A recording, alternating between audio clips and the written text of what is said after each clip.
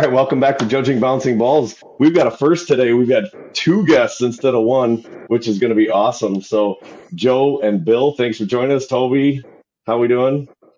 We're good. We're good. A little pickleball tonight. Another championships run. Just going to say it. Some of the Wow. pickleballs guys said they were going to listen. So, I to give a shout out to Wow. the pickleball game. Yeah, pretty intense. You like the Bill Belichick of pickleball. But I won $25, so I think I'm now a professional. I think my amateur status is taken from me, which is kind of stinks, but it is what it is. It is what it is. So, Joe and Bill, before we get to introduce you, do you guys play pickleball? Joe, take it from us. I have played. I'm not sure I'm past amateur status, but I have played. With that said, I am competitive enough that if it ever works out, that I'll throw Bill in there with me. But we will take you guys on and have a little friendly competition. All right. Ooh, that'd be fun. I've never played before, but I would be down for that. That'd be good. I think Trust me, you would be fine, Jeremy. Yeah, what was that, Bill? Gym class is the last one here in high school. So after that, I would say Joe and I we dabble in a related game, but racquetball is something Joe and I have gone toe to toe many a time and enjoyed that. And he whooped me at first, but I would say he's probably man enough to admit that it wouldn't be close anymore the other way. I got him pretty much every game. Ooh, I'm in on that too. Played for years. I like the small courts. Anything bigger than that, I get tired. Just an idea for you too. If juggling bouncing balls gets to the point of having some good merchandise selection, maybe a Bill Belichick short sleeve hoodie would be a solid selection for you. I like it. I like that. Just a suggestion. I liked it. Well, awesome. So let's start with Bill. Why don't you give us the rundown on what you do, who you are? Give us a 5-minute bio on Bill, and then Joe will let you introduce yourself as well. Yeah, basically right now I'm the head baseball coach at Amherst High School, and that's pretty much just something I do on the side. My day job, I'm now the director of customer experience with Zaleski Sports. That's a TV version of high school athletics throughout central Wisconsin. So just trying to make that product available to parents. But my story, I grew up in Whitewater. My dad was my head baseball coach of Whitewater for 21 years. And I didn't know it at the time, but I was getting a front row seat to how to take a program that wasn't successful and then just create an atmosphere and a setting that makes that whole program successful. Now, again, when you're a kid, I didn't realize that. I was just enjoying the ride and being the bat boy on teams. But 21 years in coaching, and he brought in 2 state championships and appeared at state 2 more times and 13 conference titles. And all of that's just on the field. What I really saw was how he created a youth program and built relationships with all of those families and all those parents. And again, left after I came through high school. I left and went to Winona State for Division II baseball. I redshirted my first year, which really a difficult thing to do. I think that's people don't talk about it enough. Redshirting and watching everyone else play for a year is really difficult. Right up until the second year when I tore my shoulder and had to medical redshirt. That was even harder. So then 2 years of redshirting at college, a tough experience so far. But it's amazing how, not to be a cliche, but the hardest things in life inevitably will result in something awesome. So that next year, unrelated to baseball, I went to Germany for a business internship. Just a friend of a friend who said someone did that for him and he'd help us out and make it possible. But I was rehabbing, so I brought a glove and cleats. The coach in Hamburg, Germany was Canadian, so he spoke English. He let me work out at the facility. And then one thing led to another, and I decided to play that summer. And to do so, if you're a foreigner, you have to sign a contract. Contracts and NCAA don't go well together. So I had to make that choice abroad and kind of on the fly. And it was difficult at the time, but in hindsight, great choice. I just decided that was the end of my college career, and I'll play over there instead. Really cool experience. So afterward, I got married, and the wife and I bounced around to Minnesota, and I coached freshman ball a little bit at Owatonna. And then we went to Illinois and hated that experience, hated the state, hated our jobs. Annoying. So we moved back, and jobs brought us to Point. The housing market made me sell our first house, and at that point we had a dog and a kid. I wanted to get into coaching at Point, but right now the reality is to coach at Spash, there's a line, out the door and around the block to try and get involved. And I'm not going to be an assistant coach, the 7th coach on a staff for 20 years. So I looked at Pacelli, and that was a long wait too. Coach Sankey's got a great thing going, and I'm not interested in competing. He's a great guy. Again, he deserves it, not me. So I thought it was going to be over. I was going to get into refereeing and umpiring and play amateur ball until I die. And then the housing market, like I said, I sold a house. We bought another place. We had 2 kids at that point, and it happened to be in the Amherst busing turnaround. So I went sniffing around and assistant coach for 1 year in 2018. After that, the head job, the coach currently just walked up to me after about a month and a half and said, I was waiting for somebody competent to come take the program. So handed it off to me in 2019. Was a great year, fun. I was learning a ton. 2020 got canceled because of the crazy COVID stuff. And then 2021, we won our first conference title in 10 years. In 2022, we went 28-0 and went to state and lost in the semifinal at state. So a 28-1 season. Wow. Really, really fun stuff. It happens quickly, though, really quick. Impressive. That's awesome. Wow, that's great success in a short period of time. That's awesome. So we're going to come back to that for sure, because there's a lot to unpack there. But Joe, if you want to introduce yourself as well. Yeah, so a little different. Joe Soybert. Right now I'm the development director for Special Olympics. I've been doing that now for about a year and a half. And really prior to that, my main career, I was with the Y for a number of years. And so out of high school, I went to Oshkosh my first year or so. I was going to do football. I was going to be a receiver, and kind of one of those things you get to 2-a-days and yeah, I mean, I loved sports all through high school. Had some injuries and things like that. Battled through those, but then I got to college, and again, Division III. No support or no scholarships on the line, and it was just one of those things where I just kind of woke up one day and just said, I really don't love it anymore, and I kind of want to walk around campus and not be on crutches or in a wheelchair, and so walked away from it.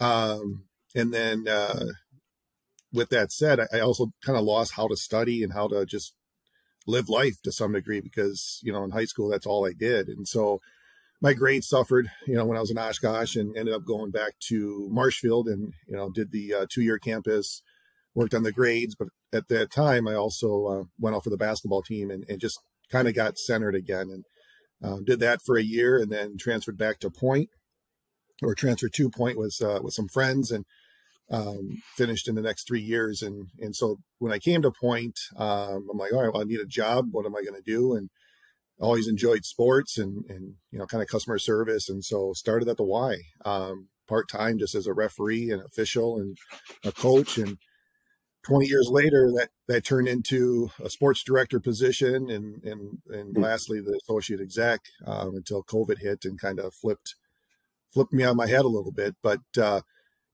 during that time, I mean, just to be able to coach and teach kids the fundamentals and all sports was certainly a lot different even back then than it was or is now.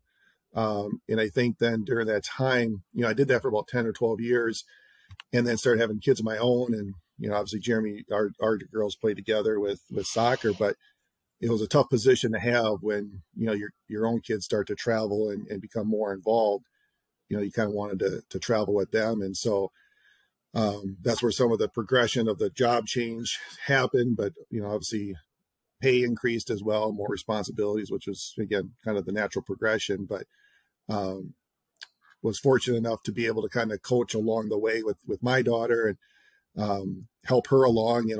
I've had some great coaches growing up, but also had some coaches that didn't do it the right way, in my opinion. And so I wanted to make sure that my kids always had that person that was always going to be there, always going to show up, be prepared and ready to teach the game to them, whatever that game was, soccer, basketball, or whatnot. And so fast forward, daughter's now 14. I have another one 5 years old, just getting started again. So we're kind of going through the cycle again, but I wouldn't change it for the world. It's amazing. Awesome. Wow, those are impressive. So I wanted to ask you, I wanted to ask you both, like, so you've obviously been around a lot of youth sports, coaching at a young level. Bill, did you say I missed, did you have kids, or do you have kids currently? Yes. Yep. I have, So, I have an 8-year-old, a 4-year-old, and a 2-year-old. Okay, awesome. Yeah, so you're kind of almost similar to me then.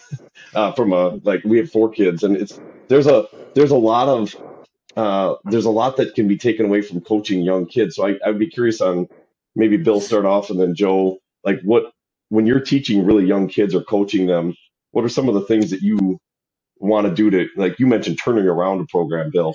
What are some of the things that you kind of institute right away as a coach when you help with youth? Yeah, I mean, I'm not a a therapist or someone that knows a lot about the psyche of human beings, but I interact with my kids in an awful fun way at home. It's clear to me when they're having fun and when they're not. So at a certain, I mean, especially anything, I would say anything sixth grade and lower, you can gauge a kid pretty quickly if you just have high energy and make it exciting, and you can read their faces, read their body language, and know who's engaged and who isn't, and then just make sure you keep it exciting. And that's my responsibility as a coach or as a director of a program, is just to make sure, gauge your audience, read and make sure it's working, and then continue to try different tactics to keep them engaged. So baseball is not a game that has a lot of movement. I would say a problem we have in my sport, the first introduction to it is t-ball, which is the biggest circus on the planet with moving pieces everywhere, and there's danger and hazards. And the parents are sitting around right on top of the field, it feels. Coaches don't really know how to keep it engaging. So the first experience people have in my sport is typically a negative one or a slow one. The parents are more into it than a kid who's picking dandelions. So I just decided that's my responsibility, first of all, to show up as a coach on time and prepared, to have not drills, because drills sounds like work. Have fun and create 2 or 3 fun drills. All kids want to do is hit and run bases. So let's give them that. We don't have to fight any further. As we do it, once I have a little fun, in practice 3, then I'll interject something in between that has this weird glove that you have to wear on this hand, and then you have to stand here in the batter's box. Everyone has to learn 2 positions today. That kind of stuff, just intro level. But if you come in with the wrong atmosphere or just laid back, one thing first off, a 7-year-old can see right through it, and you'll lose his interest, and it's not going to gauge. No, I like that. The first time that I ever did baseball with my son, I thought he had a great swing. I'm like, he might be a baseball player.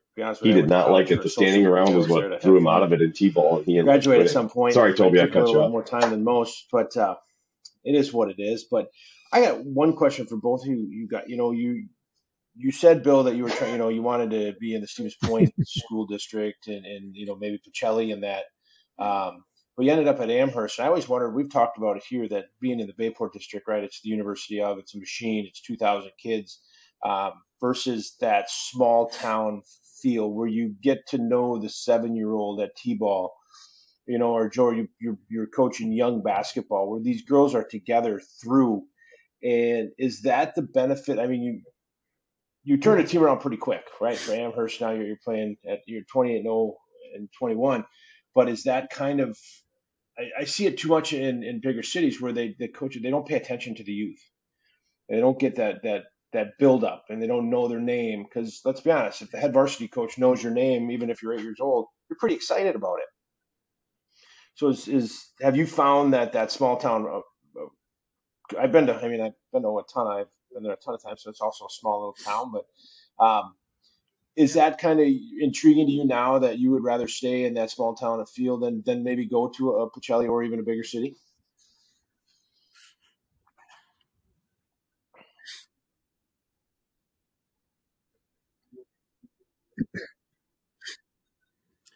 Yeah, I mean, I love it. Of course, we all make choices in our lives, and sometimes it's not for the right reasons, or sometimes it's for a reason that's fine, but it ends up being a better choice once you kind of settle in, and you'd never do it different.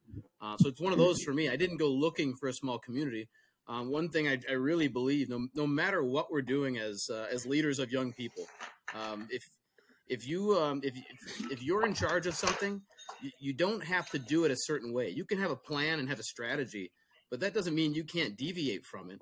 That doesn't mean you shouldn't be flexible to make sure that you're using whatever resources are around you to make whatever you're working on better. So to apply that to baseball and Amherst, yeah, exactly what you're saying. My strength is my youth and energy and strategy and planning, but then match that with the fact that I will do everything I can to go out of my way to not only know every 8-year-old, every 7-year-old that's in baseball, but know their parents, shake a hand, drive my wife nuts by coming home an hour and a half later than a game because I've just striking up conversations the whole way home.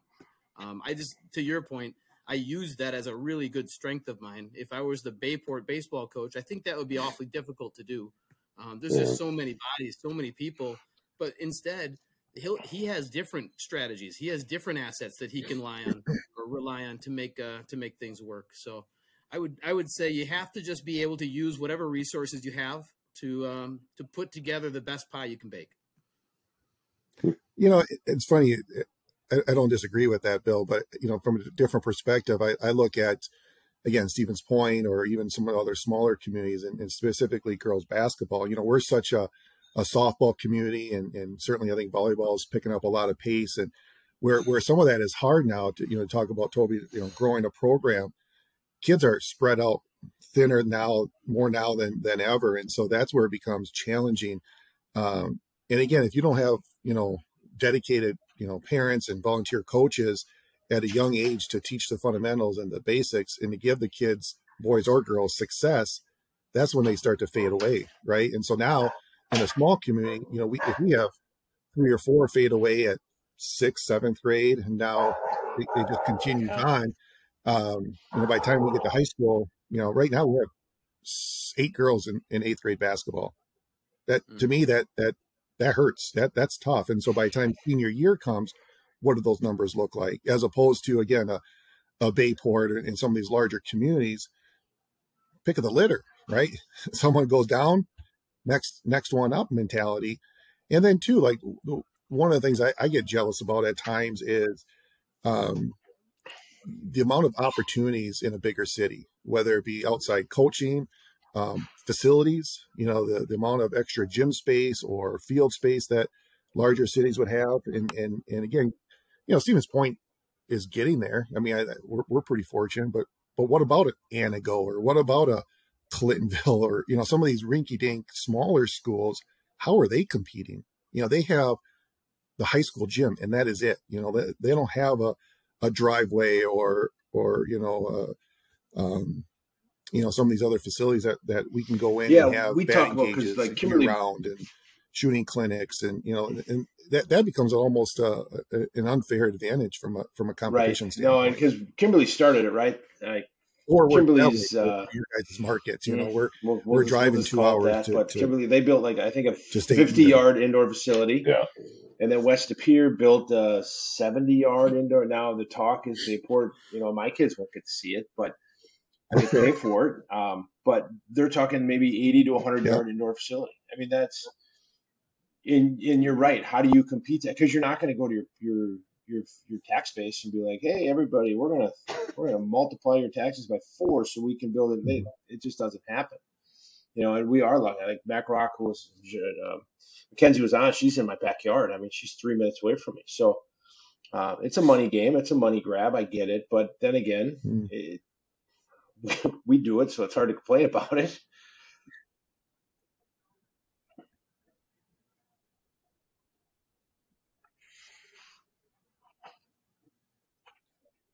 Yeah. What's interesting in all this, right, with everything you guys have talked about for the last number of episodes, is as youth sports has certainly grown since we've all kind of come through the ranks, better facilities, more facilities, and all those things. My question, I guess, is, even as Bill and I kind of chat, is what's happened with the backyard? Has the backyard gone away? Meaning that, the parents or the dad just going out in the backyard and just playing, to Bill's point, having fun. I don't know if I see that anymore, even from the time, coaching, kids, kindergarten or pre-K through 6th grade at the Y. It's just, they bring them to the Y and sign up for basketball or T-ball, and make my kid a superstar, or they come in with that mentality. My kid's the next MJ, and it's like, well, okay, yes, I'm showing you the tools of what to do. Do it 2 or 3 more times a week, or do it on the weekend, and that's the disconnect, right? Like, just because you do a camp or you take a class doesn't mean you're polished and you're ready to start traveling, and I think that's where we've lost the neighborhood play, we've lost the backyard, and now it's, well, little Johnny's on this travel team. I got to sign up Billy Bob now too, and they're going to travel with them, even though their abilities or skill levels are vastly different. They're just going to pay the money and then expect the same result, same playing time, same. Well, I wonder everything. where, you know, Bill, your kids are young. Unfortunate, So, because I mean, it's the from when kids my, that are when my suffering. They're youngest being put in a was situation where 11 till 14, they're I mean, not we ready played for it in in many Howard. cases. And then we jumped to Appleton, and now we're jumping to Florida. I mean, it's in 4 years we've made quite a bit of leaps. Now your kids are young. I wonder where this sports will be, because nothing's slowing it down, right? I mean, there's no, parents love to go, and they think if we could go to, you know, Wausau is great, but you know what's better? Minneapolis, right? So No. you wonder how far your kids are going to have to try, or, you know, you hate to say it, is high school sports going to be around to match the clubs, you know, the club spirit?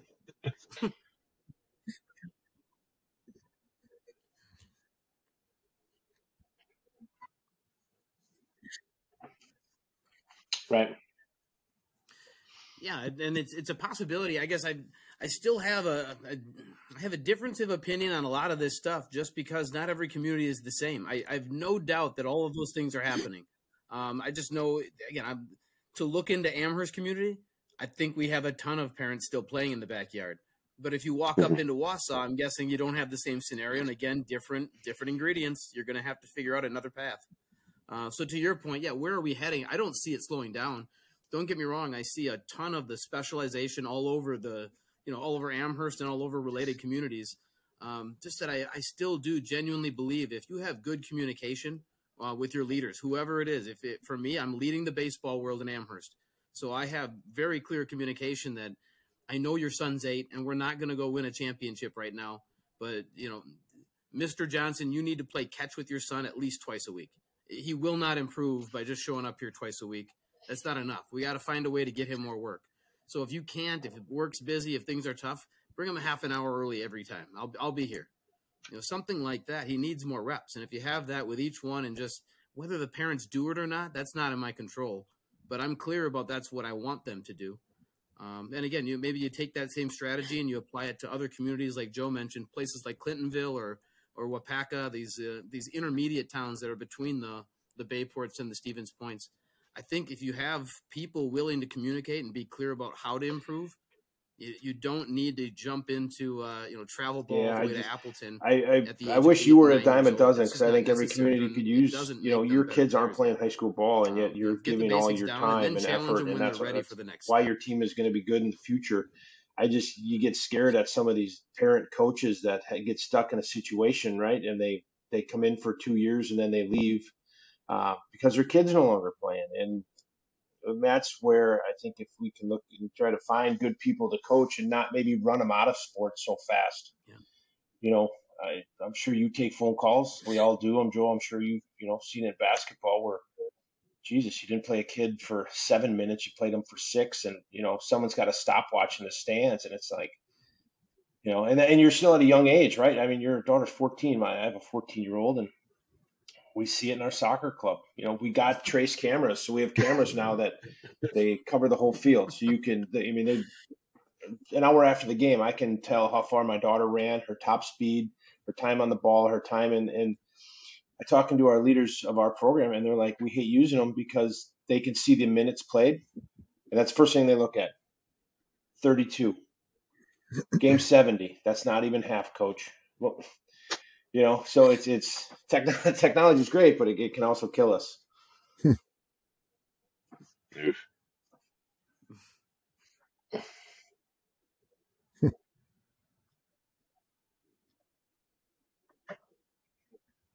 Yep. Well, and to your point too, those youth levels, again, I've noticed in the last year, my 8-year-old also really loves soccer. I was a football guy. I don't understand soccer. So I was hesitant to really show up or try and coach. But then I show up to watch, and I'm not the loud parent from the stands, but I'm just biting my lip the whole time. I'd be sore from like chewing on my gums the whole time.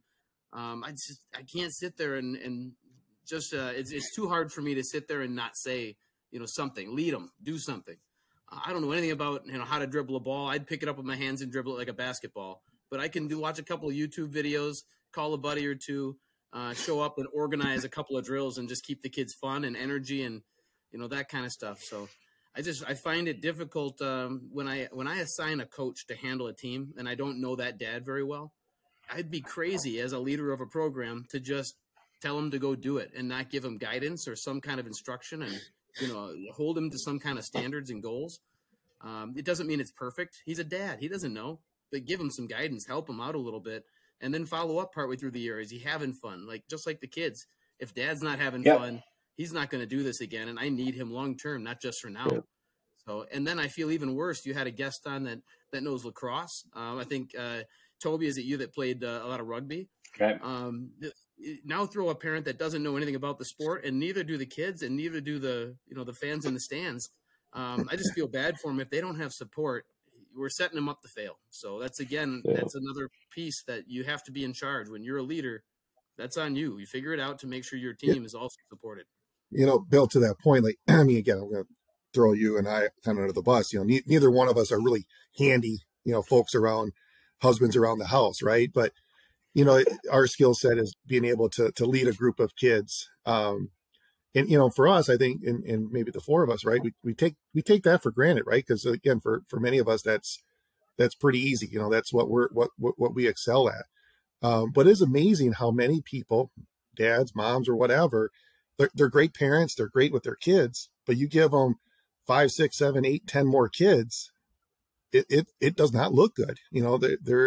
It's not as easy as I think as maybe you make it sound or that, we make it look at times, because it comes natural to us. Right. And that shouldn't be overlooked. Right. And so I agree. The best coaches are people that, again, are there, are ready to play, are prepared, have a plan, and keep it fun. Now, certainly as you get older, and that's part of the reason why, for soccer, I'm good until about maybe 7, 8 years old. And then I got to pass it off to people like Jeremy and others that really understand the game. Because the last thing I need is kids start looking at me like, Coach, that's wrong. I don't but at the same time, at the youth levels, it's absolutely infuriating when, the program gives us, 30 minutes before we're supposed to play the game to practice and kind of just warm up the kids and things like that. And I got coaches coming up to me 10, 15 minutes in it. Hey, you ready to play the game? No, coach. I got a young team. My kids don't want to run up and down the field. They're going to get shellacked. I'd rather take this 30 minutes, maybe even 40, just to work on fundamentals so they're good in a year or after the season, and they're not going home crying because we got a kid slide tackling or, sliding and trying to shoot. And I was like, come on, let's see the big picture, to some degree. Yeah, I'm glad you mentioned that, Joe, because that was one of the topics tonight when we were talking in youth area football about, what do we want to do next? And this is not it's a conversation that almost all sports have about what is it that we want to promote. And I love, Bill, what you're talking about with making it have fun, because in the end, retention is such a huge part of growing any sport. I don't care what it is. And if the kids don't have fun, they're not going to continue to play. So that's the first one, right? You got to have fun, but then you got to make the clear decision when you're young, when the kids are young, about, do we want to instill fundamentals, to Joe's point, or do we want to try to win, right? And so often I think you see coaches trying to win right away, and that's the focus, and that's unfortunately a pressure from parents too. They want to win. But if you're a really good youth coach, you really don't give a crap about winning. You want to make sure that you have fundamentals so that by the time they get to high school, they can win, right? And that's really, or maybe a little earlier, but winning comes as they get older. But I think so often now it's 3rd grade, 4th grade. It's we got to win now. It's we have the priority and the wrong focus, and so it's trying to massage the parents back into, hey, it's okay if we don't win today. And everybody plays the same amount, and we try to get reps and we try to do stuff, 6th grade, 7th grade, 8th grade, we can start focusing on winning a little bit more every year. But I think that's one of the things that drives this, this whole, jumping onto a travel team somewhere else or whatever. It's this drive to win at such a young age. And I think sometimes that's good. Competitiveness is awesome, but it also can lead you down a path of maybe getting to that 8th grade year and you don't have great fundamentals anymore. But I think, to that point, Jeremy, I think too, I think there's a difference between being successful and winning mhm, and being competitive, right? And so I agree. Like, I like to win as much as the next person, yeah, but I think if you take the term of being successful and ask that first, to me, it's sure if we win, that's fantastic, but are we at least being competitive, right? yes, No one wants to just get blown out. That's going to ruin true, your retention as well, because they're going to be like, well, this sucks. I'm going to go try something right, else where we're at least competing.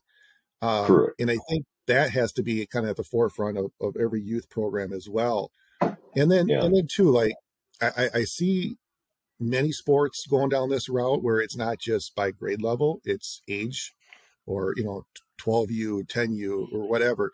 At least it allows the opportunity for kids that maybe are advanced to move up and play appropriate levels. Because again, if you have a person that's just bigger, faster, stronger, what good is it for the overall team or the kids that they're playing against? But also, what good is it for them? How are they developing and getting better, right? And so, yeah, I think not all sports are created equal in that concept, or at least leadership isn't to that point yet. But I think that's something to always kind of look at too, is putting the kids in the right position, not based off of the parents' request, but having a self-evaluation or an outside evaluation of the player's talents and really seeing where that should go. I have a great example of that. We're doing it right now, and it's again. I'm going to go back to baseball because that's where I live my life. So enjoy. do it. Amherst baseball. I've been running the T-ball and coach pitch now since I stepped in this role, and that was before my kids were of age. But last year I saw it right away. My 7-year-old is playing in coach pitch, which is 7 and 8-year-olds. The Amherst, the way it works, T-ball first, right, for 5 and 6. 7 and 8-year-olds play coach pitch, and then you're off into 10U and 12U and 14U and into high school. And then there's also this big giant operation right next door called Plover Baseball, and that thing is a giant cash cow, and Machine. it's a machine that pummels out win, win, win, and nothing else matters. Yeah, And that's awesome. By the way, that's awesome for the development of the kids who are capable and are enjoying that, to wear the Plover uniform and travel all around. If that's what you want and the kid's ready for it, it's awesome. It really is. mhm, However, it just feels strange to me to say, hey, 9-year-old, you're good enough to be on this team. This 9-year-old, you're not good enough to be on that team. And this 9-year-old, you're actually not good enough for either of those. So you can't play in this. That's the kind of stuff that, it's bordering on what I think part of this problem is. But where I'm going with this, though, is Amherst 8U is something I'm creating this year. What I saw was last year I had 6, 7-year-olds, because they're around my son, they're playing in my backyard the last year. They're wasting their time in coach pitch. It's a spongy ball, right? They're actually, their parents are playing catch with them when they're not at my house and when they're not at the ball field, so they're ready. And then, honestly, what happens is the pitcher and the first baseman are on different levels. I have a 7-year-old playing first base who doesn't even know what baseball is and has a glove on his wrong hand, and the pitcher picks up the ball and he's throwing the dang thing. So, you have a situation that's not right. That's not safe. And you're yeah, teaching the pitcher not to throw the ball to first. He's going to drop it, and then the base runner will keep going. So yeah, there became a problem. So to fix it, again, this is a different situation for different people because I'm running this. It's my responsibility. I created an 8U this year. All the 8-year-olds, all 12 of them, are going to be with me, and I'll coach it. I'll set up my own schedule for them, a 12-game schedule and one tournament to have some fun in Clintonville. And we don't get, we want to be competitive, but I'm not going to stress winning. The scoreboard will be on, so winning plays a role. Let's not pretend it yep, doesn't. Part of the yep, game. The kids also can see right through it. If there's no scoreboard, then they're keeping score in the dugout, and the score's never yes, right, and it's all over the board. So don't run away from it, but just agreed. don't make that the priority. It's part of it, not the goal. And at the end of the game, there's nothing wrong with getting in the car and saying, Hunter, we won, right? That was awesome. You did this, you did that, and we won because of the whole team's result, right? It's great. Just don't make it all about the trophy at the end. So, that's kind of an example, though, of you need to challenge each individual kid. So that means on that team this summer, if there's a 7-year-old that's going to waste his time in coach pitch, it's my job to bring him with us on the 8U games.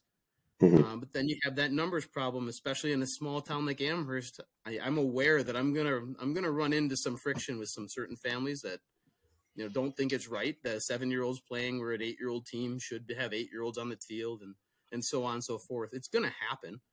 Just be ready for it and have a good, clear, very clear answer of how you're going to communicate through it. So Well, that's easy to say, hard to execute. Jeremy, I don't know if you Parents know call this or me at not, but if his midnight this daughter summer, does not I'll be happy to score jump on again a and goal, share some then frustration. But she takes I it know to it's she takes the coming. I floor. just believe that's the And right though answer, and I'll just deal with I mean, there's not even a pillow sometimes. I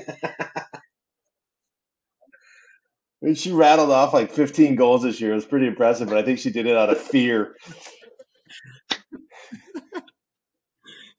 That's right. No beds unless you score. Right. No, Bill, what is your philosophy on? And we talk about this all the time. Because now our daughter, Hey, you got to set a boundary somewhere. Playing freshmen. That's good parenting. I don't know if you have the players to. Do you have a JV team and a freshman team, or just?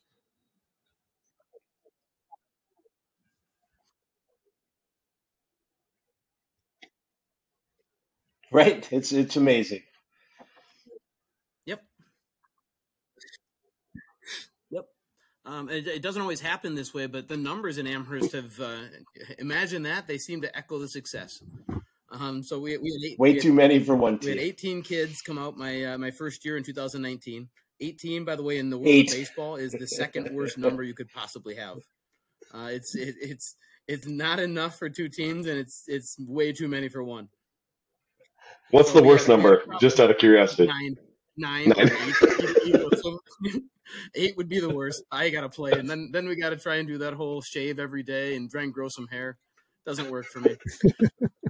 So we had 18. COVID year we would have had 22, and then 2021 we had 25, and last year we had 28. I'm forecasting and talking to kids, and you make a state run and you get a lot of attention from that too. I'm expecting about 34 to come out for baseball this year. Wow. And again, but now we're fringing on a third problem, right? Or another problem. We don't have 3 teams, and we don't have the busing and the money, and the program we don't have competitors around us that can handle that many, games. We're not going to play against Spash freshmen. We're going to get smoked there. But maybe our JV could handle playing them. So we end up, no matter what in life, you end up with problems, no matter what. It's kind of life's way of saying, too far left, all right? Now too far right. Now try and keep staying in between. It's like Oregon Trail, man. You just can't get down the river at the end of the game. I didn't survive dysentery to die in the river every dang time. I should have worn my I died of dysentery shirt tonight. Another idea, in case you guys go apparel, you should have an Oregon Trail with like parents on the one side and referees on the other, and we're just trying to navigate that river. Well, that's a good idea. I'm in marketing. I'm here all day. Hey, I'll tell you this though. I don't think you give yourself enough credit. I still think you guys would be competitive, but I'm not of this mindset that just because it's a bigger school that they're gonna run roughshod. I've heard people say like, "Oh, well, we could take this whatever school." It's like, are you sure about that? Like, you guys, you put, just go to your football team. You've got a few NFL players, Division I college players. It's like, I think you guys would hold your own. I think you'd be fine.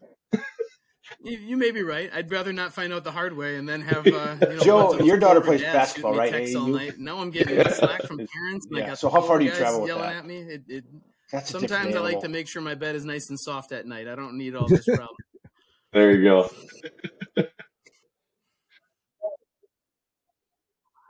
Yes.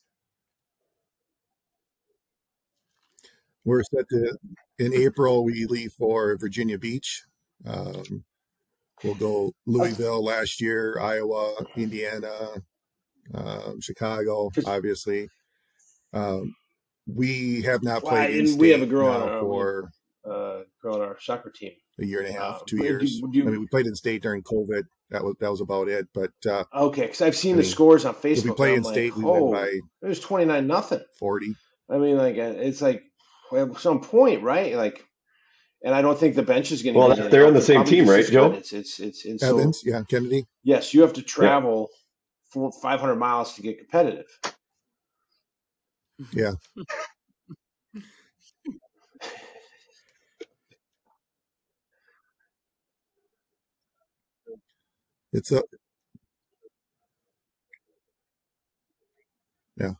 And that was playing up a year as well. And we were still, yeah. And it, obviously, as you know, it's a group that is all athletes. They eat, breathe, drink alike. They think alike. And you're not moving to Kimberly, it's right? fun. It's a 9-day difference when you go from that to breaking news, folks. kind of more of the community-based school programs. It's rough. We've been asked. Wow. Right, NIL money. Wild. We've been asked by about half dozen schools to move or to transfer. Wow. What kind of deals you getting there?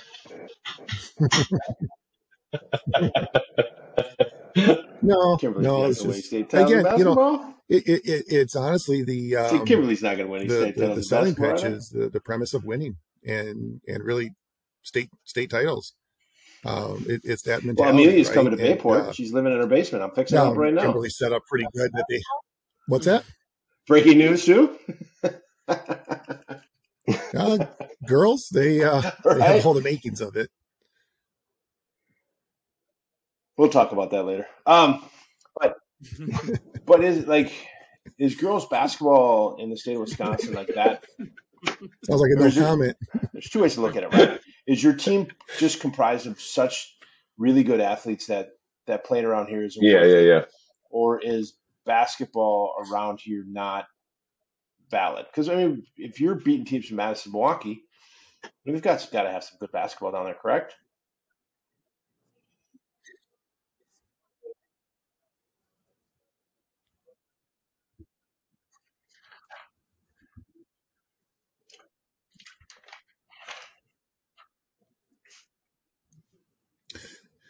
Yeah, I would say, as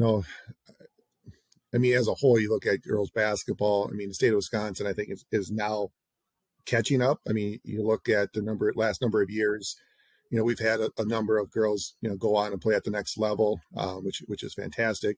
And even if you just take that to the, in the Midwest in general, you look at Paige Beckers over at UConn. She's injured now, but the Allie Zabel just accepted a UConn offer. And so, 5-10 years ago, Wisconsin was not seeing those type of recruits. Why does UW women's basketball we're on the ground?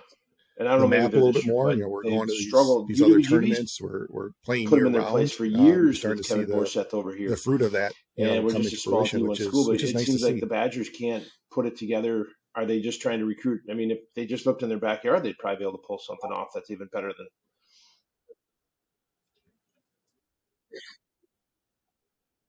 Mm-hmm.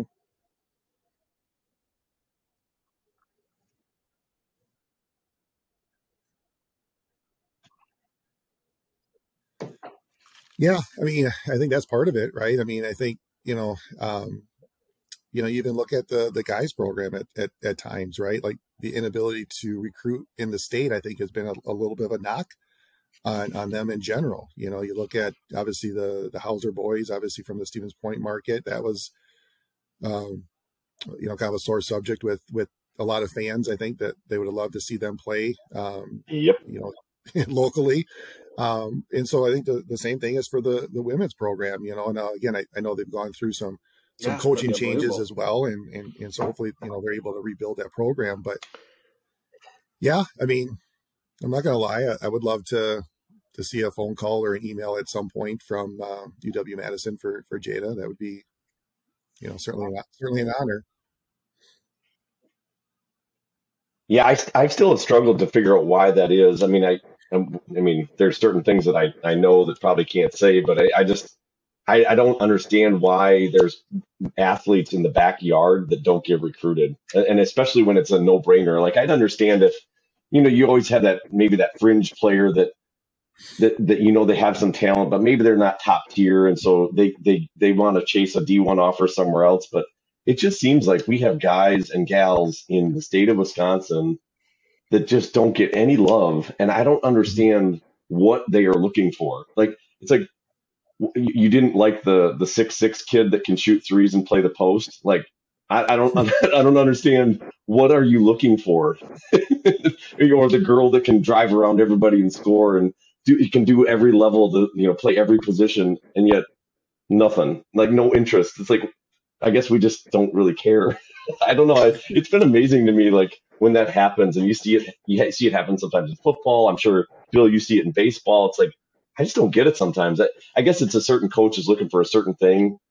I get that too, but sometimes it's Well, perplexing. it's interesting too. What comes first, the chicken or the egg, right? And so, do you want to do the recruits want to go to a program that's not a winning program? Right? True. Or do they want to go there to build a winning program, right? And so, even in conversations with Jada, it's been this idea, this concept of we've gone to a few Badger women's games to watch, and there's very few fans, so as a big time school, you kind of lose that lackluster, right? Especially when you're a 14, 15, 16-year-old kid kind of looking at, well, what do I want with that experience? And but at some point, there's got to be some girls that take advantage and take a leap of faith. Now, whether their offers are there or not, but you look at, Toby, even in your region, the last couple of years, you had, Jordan Mamolis and Emily LaChapelle in the De Pere and Appleton area. One went to Marquette. The other one's Marquette's not afraid to Butler. look locally. I mean, they've built some really good talent. Again, I don't know if the Badgers ever had their eye on them or vice versa, but certainly two top players from Wisconsin that did not end up in. It's just in interesting that you'd think Badger Red would just want to be everything local, and it's. Right. They haven't asked me. I'm going to be honest. They haven't called me or asked me why. So. Yeah.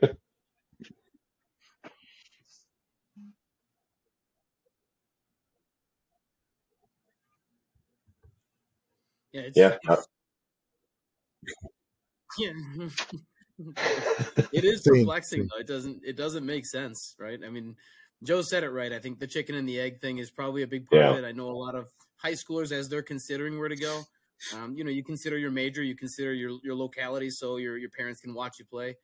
You'd think those would be things that would make UW appealing, and then maybe it's just I don't want to go there, and then like one of your guests she gets there and coaching change, and now it's not the same. It's really, and you only get one shot, so go somewhere that you're going to be happy.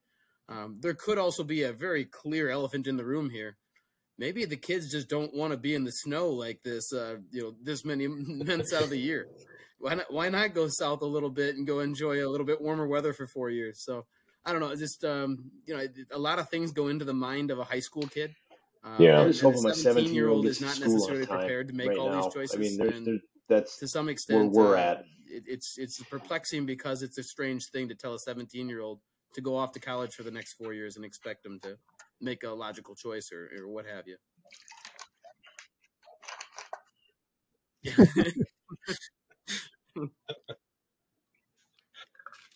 So the only thing I would add on that is the situations where I hear about a kid that didn't even they didn't even talk to him. That's the one that really bothers me. It's like you've got this, and I'm not going to say any names on that, but I've heard of that a few times where that just like they didn't even reach out to him. And that's what's crazy to me. But what are you going to do? I did want to ask you, Bill, on when you guys went from building the program to having really good success. Did that change, like college coaches reaching out and asking about your players? I would assume it did. Yeah, kind of. I played college ball, and what happens naturally is a lot of the kids I played high school against are now assistant coaches at programs throughout the area. Okay. So what happens too is I reached out preseason because I had 4 kids that said they want to play college baseball. One of them was 6'6" and a pitcher with great care and puts a lot of work into everything he does, and 4.0 and everything you could want. So wow. I have a blue chip. So let's make sure he gets every shot. So I was on the phone. I was the one calling them as a junior already, saying, "Please watch and tell me if this isn't what you're looking for, tell me what you are." Right. And I got a lot of really positive feedback, and that kid ended up going to UW Milwaukee. So Nice. a D1 school, it's the only D1 school with baseball in the state. So he ended up staying here in the state. And, he's there. He's thriving as far as I know, as long as he's not, sneaking out at night and going to parties and doing all that crap right now. But, there's, to your point, I guess, Jeremy, that frustration that you have about kids not being reached out to that deserve it. Are you talking at the D1 level or at any college level? Sometimes both. I mean, that's I've seen it a little bit on even lower levels. With some of the coaching I've done at Spash, and I've done some proactive reaching out, just trying to get some names out that I'm just kind of surprised at. But there have been a couple that D1, that I've personally talked to the parents and said, just, hey, tell me what happened kind of behind the scenes, and they're like, yeah, that school never called, or that school was never even interested. And it's like, are you kidding me? Like, it's just surprising to me when you see, and now you see that kids in the professional leagues at whatever sport it is. And there's a couple, and it's just amazing to me that they nobody ever inquired. Yeah. One piece of my 2 cents on the topic. If you have a son or daughter that's probably more of a D3 or a D2 level athlete, I think you're not overstepping by reaching out to the schools they're interested in, and do so as a junior already, mainly because if you're talking about UW Stout or UW Stevens Point, you're looking for athletes. And these athletes are Right. I've got 4 of them this year that are 3-sport athletes. 2 of them in particular could choose if they want to play D3 football, D3 baseball, or just call it quits and go live your college life and be happy that way. One of the kids told me he wants to, and he's frustrated that no one's asking him. I just told him, do you think UW lacrosse's baseball coach knows you want to play baseball? I don't think he has a clue. So let's tell him that you want to, and then ask him, what do you need from me to make it happen? But also, it shouldn't come from me. It should come from you, the kid. You should be reaching out and learn to be an adult in this stuff. So, that's my feedback for people hearing this, parents hearing this. If your son or daughter is more of a D2 or D3, you're not out of line to go ask schools and ask, what do you need from me to be on the radar? Ask your coaches to vouch for you. Ask somebody, your club coaches. There's ways to do it. I just think sometimes people don't know what the colleges are doing. Their day-to-day right now is busy. That just doesn't mean they have time to go look at the kid at Amherst who could go to college for whatever he wants, wherever he wants. Right. The other thing that you bring up that I just want to interject real quick is that at D3, sometimes you can even play multiple sports. There was an athlete that I was there when I went to UWSP. She was an amazing athlete. She was all conference in track, soccer, and basketball. She won a national title in basketball multiple times. She almost won a title in soccer, and I think they might have won conference as a track star. Like, she was just an amazing athlete, and because it's D3, they let her play multiple sports. So sometimes D3 can actually be a really cool spot for an athlete that maybe doesn't want to specialize in one, and they're just a really superb athlete. They can go and do struggling to their heart's content. Into college door. There's I a would great warn them book too out that called the commitment Looking is for a crazy. Full But yes, Ride you can by do that. Coach It's Rene just a Lopez. crazy amount Actually, we of. ordered it on It's Amazon. nuts. You're not a college student anymore. You're going to It talks to the You're grassroots. gonna be on This the is true. She's not an This NCSA is or true. whatever the recruiting is. It is a grassroots. She's got a great Facebook page. Actually, I reached out to her on Saturday about having her on, and she got back to me. She asked if we had 100 episodes, and I didn't feel like lying, so I said we had 12. But it is a really good read. Right. I will text her tomorrow and be like, we're at 13, just saying, just keeping you abreast. But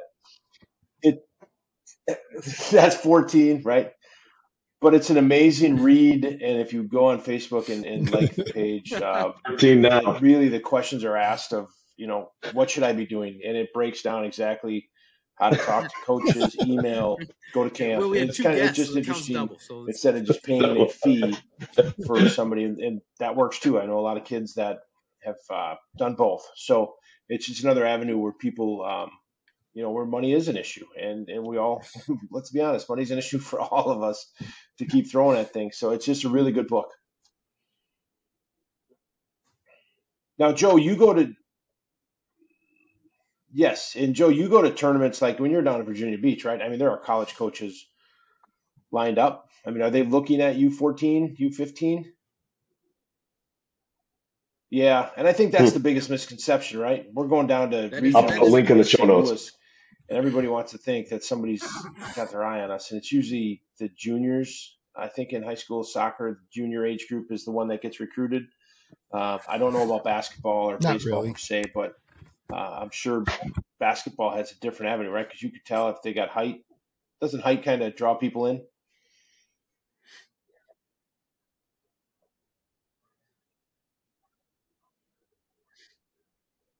Mm-hmm.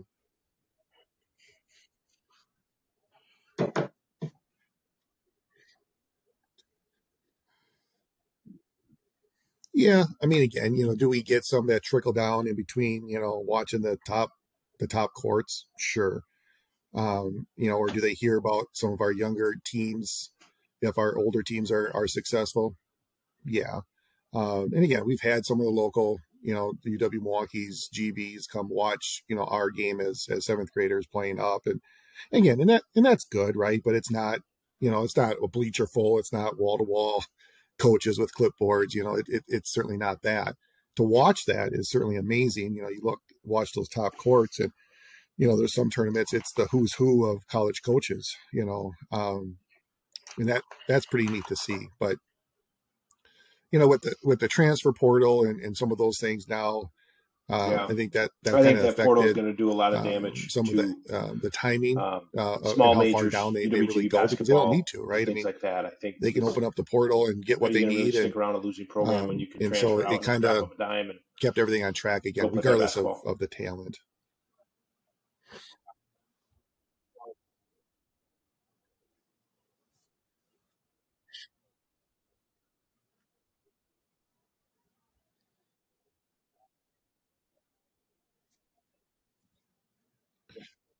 Well, but again, there's another side of that though too. Is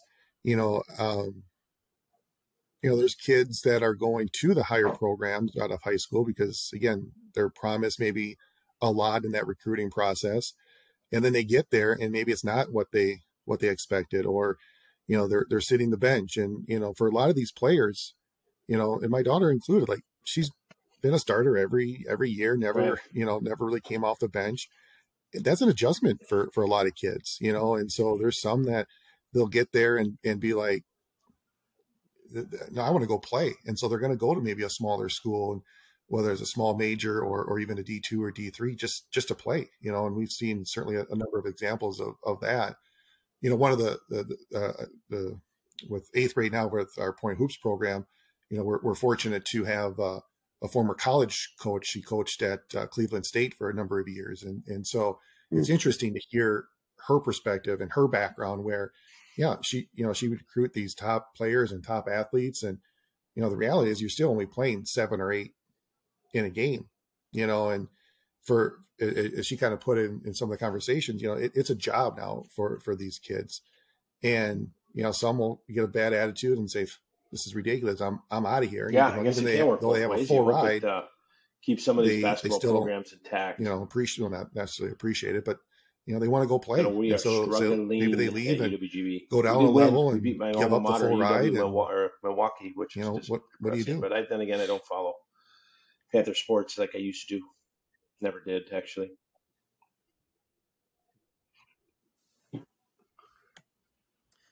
Yeah.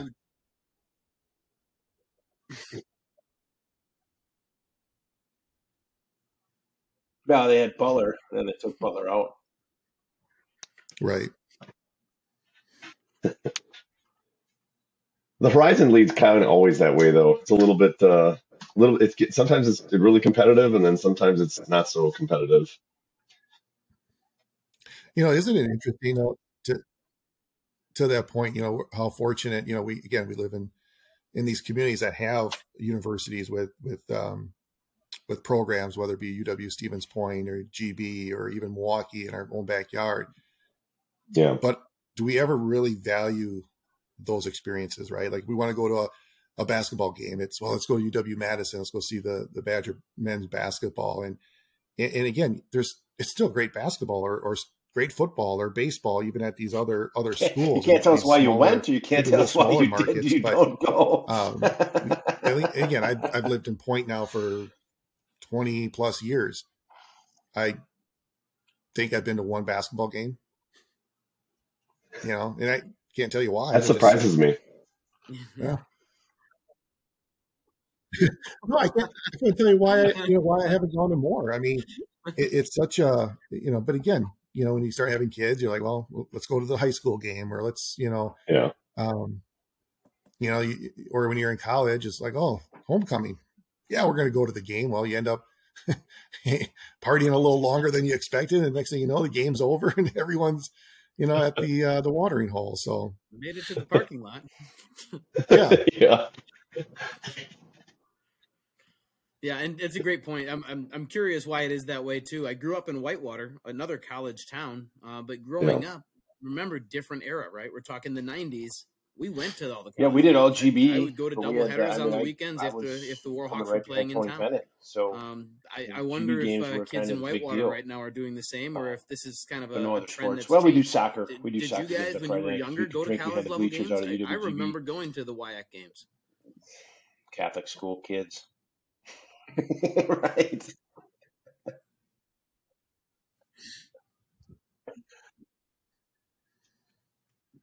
Yeah.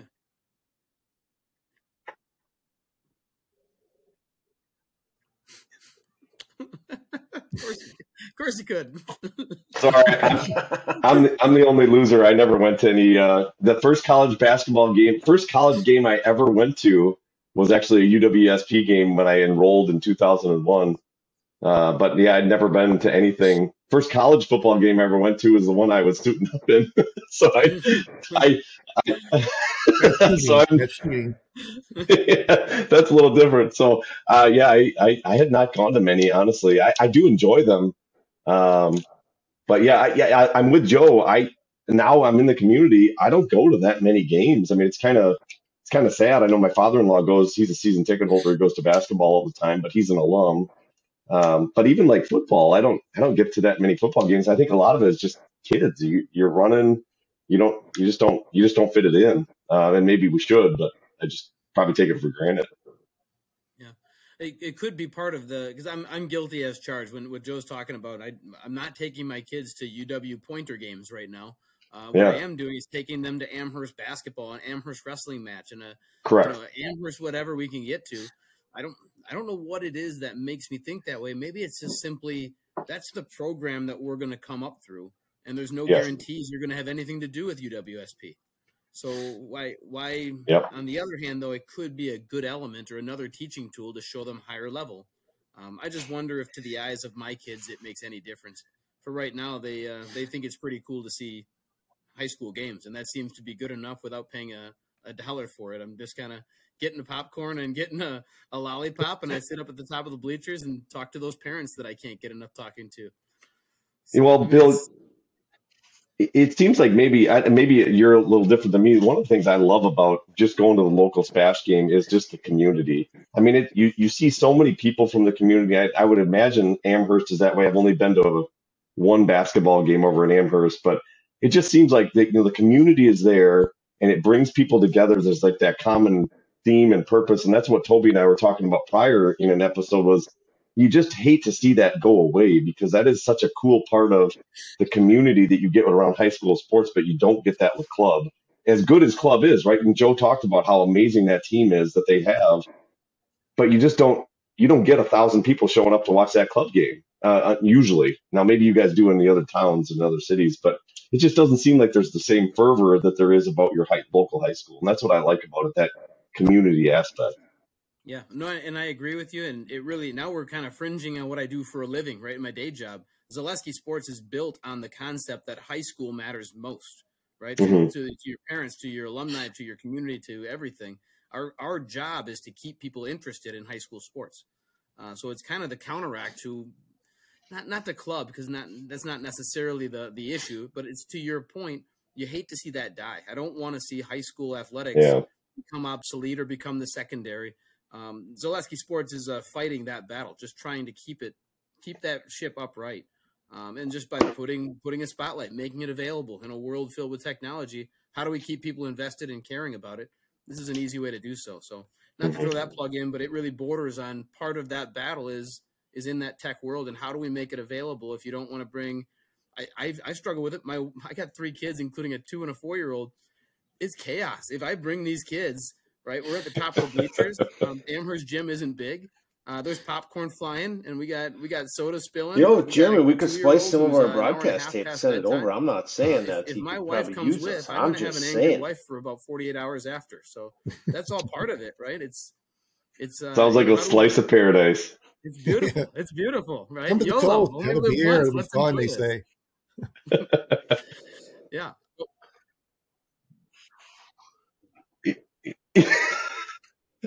We will talk. I got the printer. We got Bill, the logo. I guess We're ready. what I'm hearing though too is Zaleski the first sponsor that this podcast is going to have? I mean, hey, those shirts that we're talking about, maybe a little trademark, a little Zaleski in the corner, throw you some money this way and that way. There's all kinds of possibilities. Let's not close any doors here.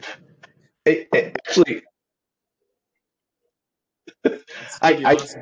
I do want you to explain to, because I'm very familiar with Zaleski Sports. We have a lot of listeners. If we look at the demographics in Green Bay, they may not be as familiar. I would like you to talk a little bit about Zaleski Sports, kind of what you guys do, just so people have an understanding. Yeah, I appreciate that. So Zaleski Sports, what happened here in 2018, so pre-COVID, it's an empty nester. Jason Zaleski out of Marshfield. No kids in the house, and what do we do? I mean, at that point, your life is so used to having that regiment, and now he had so much free time that he went out and bought a couple of $8,000 and $10,000 cameras. I'm sure his wife was really pleased about that. I'm sure. He showed up at a couple of Marshfield games and just broadcasted on YouTube. He knew his technology and voiced it himself. It was just a simple one camera thing, and one thing kind of led to another. People slapping him on the back, saying that's really cool. He added Columbus Catholic. He added Spencer. He added Stratford. So just the Marshfield area. And then COVID happened. And when COVID happened, again, he's got 4 cameras at this point, and his wife's telling him, "Stop buying cameras. This isn't making us money, and you're just spending money for nothing." A couple of sponsors, and now COVID means there's games going on with no fans in the stands. And how does a school get it out? I'm sure 400 schools in Wisconsin tried sending a 17-year-old to the top of the grandstand with a tablet and trying to do it. And every one of them experienced the same problem. That's not going to work. So overnight, he probably had 20 phone calls from schools saying, "Can you do it for us?" And originally it was, the schools needed to pay something because you got to buy cameras and pay staff. And it became a real career, a real company. But what happened then, we no longer take money from any schools. We're up to 22 high schools throughout central Wisconsin that we partner with. And what we do is broadcast their athletics, boys and girls, every sport. Typically, we'll carry 35 to 40 games every week. It's all live and free, streaming on YouTube. So, our schools are any school that you would encounter within Marshfield, Wisconsin Rapids, Stevens Point, Wapaka, Amherst, Mosinee, Wausau. All of those schools are our core, and we'll be adding Eau Claire coming up soon. Yeah, it's really cool. And just from a fan's perspective, I can tell you that they're awesome. I mean, the broadcasts are good, good quality, and it's just nice to sometimes have the streaming option. There's been a couple times where it's like, I really want to see that game, but I couldn't make it up to DC Everest, right? And all of a sudden, Zaleski's there. And that's usually kind of what the habit now in central Wisconsin is, hey, let's see where Zaleski is this week, because maybe we can just get that broadcast, which is kind of cool. So yeah.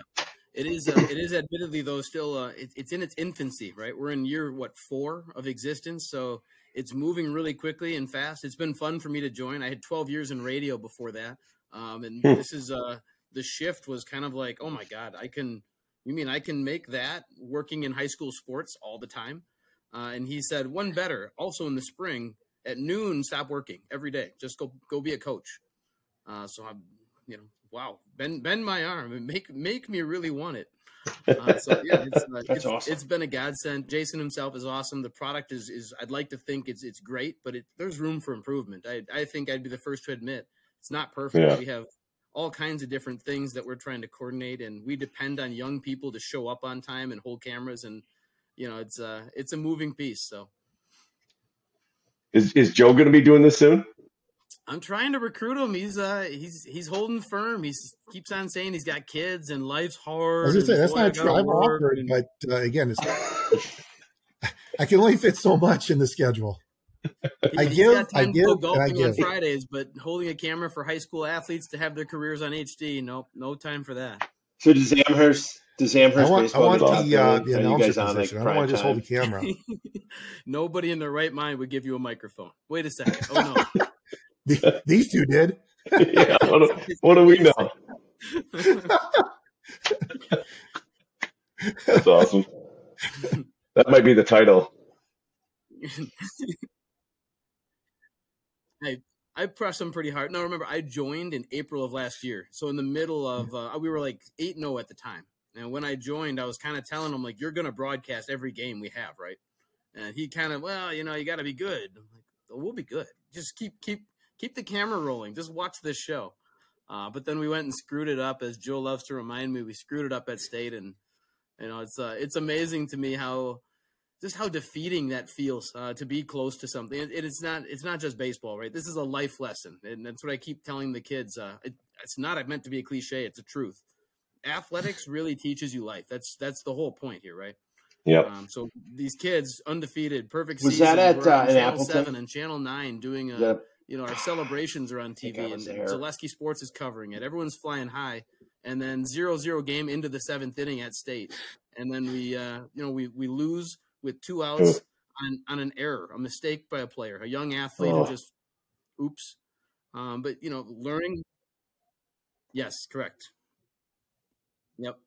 But I mean, the drama, the beauty of the game that I love so much. I like to tell people it's an accumulation of imperfect randomness. And what I mean by that, a fastball on the inside part of the plate, some hitters have the hands to get their bat through. And if you miss by a centimeter on the bat, that's the difference between a 325-foot double off the wall and a 310-foot fly out. So, people say it's a game of inches. It can be centimeters. It also can be inches. And there's also that element, if Joe Blow, base runner on first base, is going to steal second at State, let's say on a beautiful sunny day on a minor league baseball field with great dirt, the catcher can't throw him out if he gets a good jump. Take the same catcher, same pitcher, same scenario, same base runner, and now we're playing at Amherst in April 2nd in 35 degrees, and it rained all morning, so the ground is sloppy. There's no way that runner is going to get there in time. So now you're taking all these random elements that all play in, and then somehow if you practice a lot, you'll still be really good. You can still sway the odds in your favor in baseball. Doesn't mean, though, that random events can't happen. Baseball is my the fly ball gets caught or that my passion. Right, I've loved every minute of it. There's just all that random baked in. My kids. I just that's why I love the game. It's just right. You don't have control over everything, so you have to accept the chaos and just do the best you can to sway it in your favor. You know what? I'm gonna go tell my wife right now. I'm going to Amherst, getting me an apartment. That's pretty cool.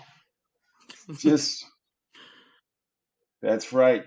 That'd be amazing. I threatened to go back to college all the time, but I'm getting a dorm room. I need good quality young men to help lead these little boys into growing boys, into high school men, and get them off to college.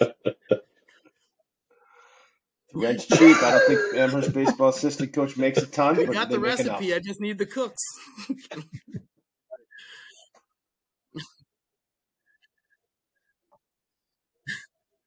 No college. We'll get you in our barn. I'll get you a place in our barn.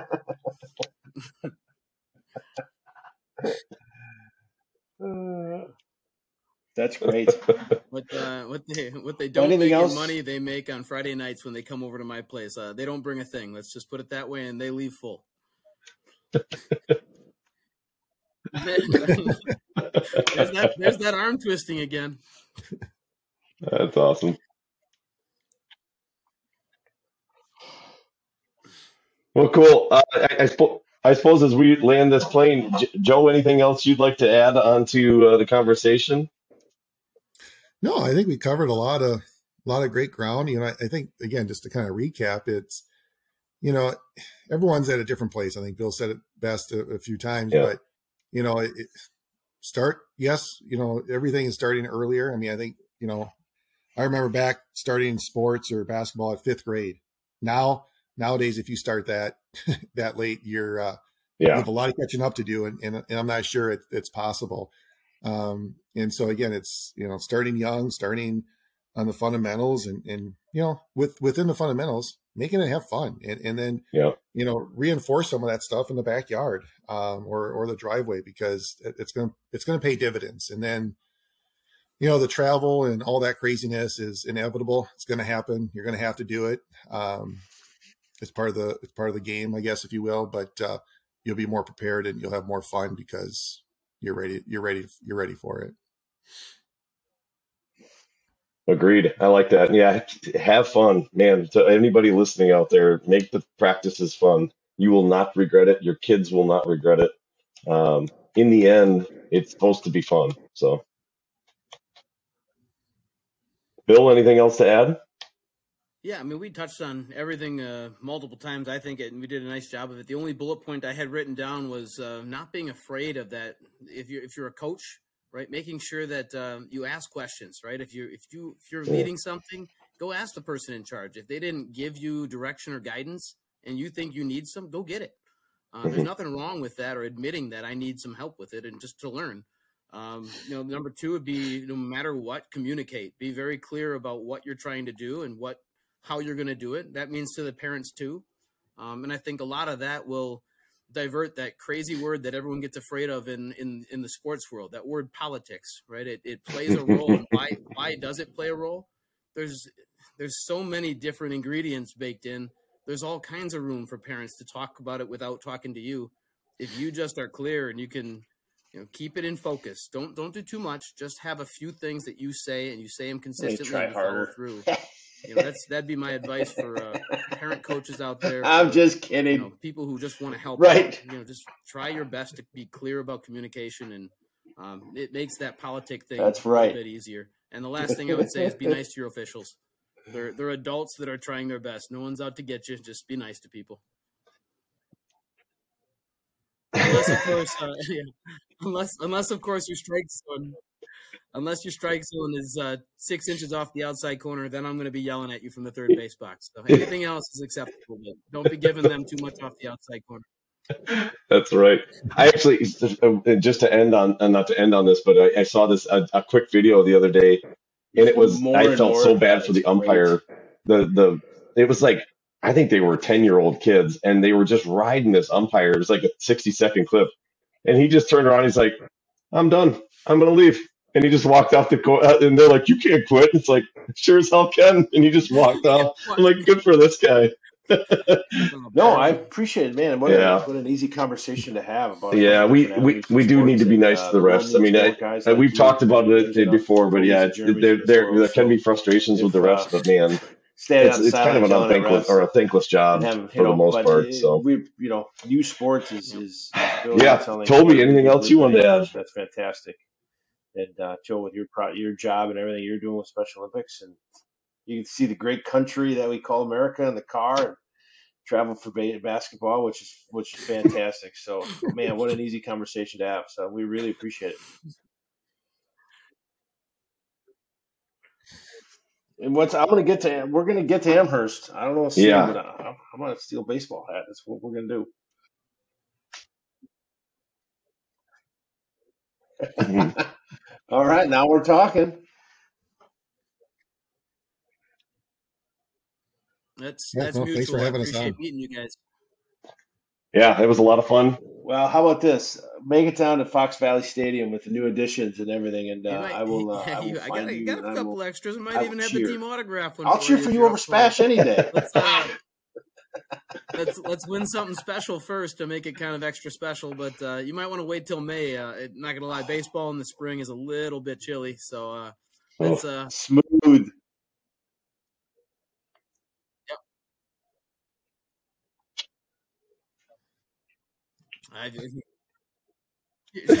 Okay.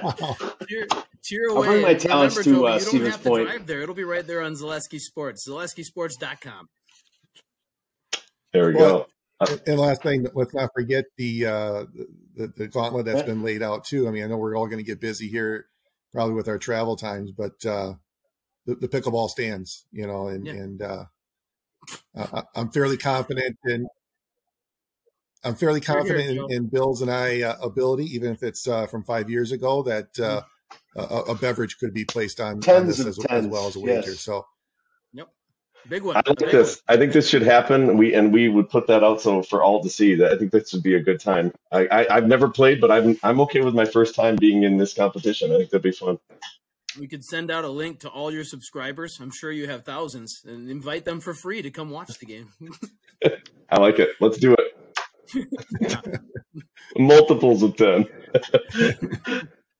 Awesome. Hey, thanks a lot, guys. This was a lot of fun. Definitely going to be following. I know I'm going to be watching Jada for sure.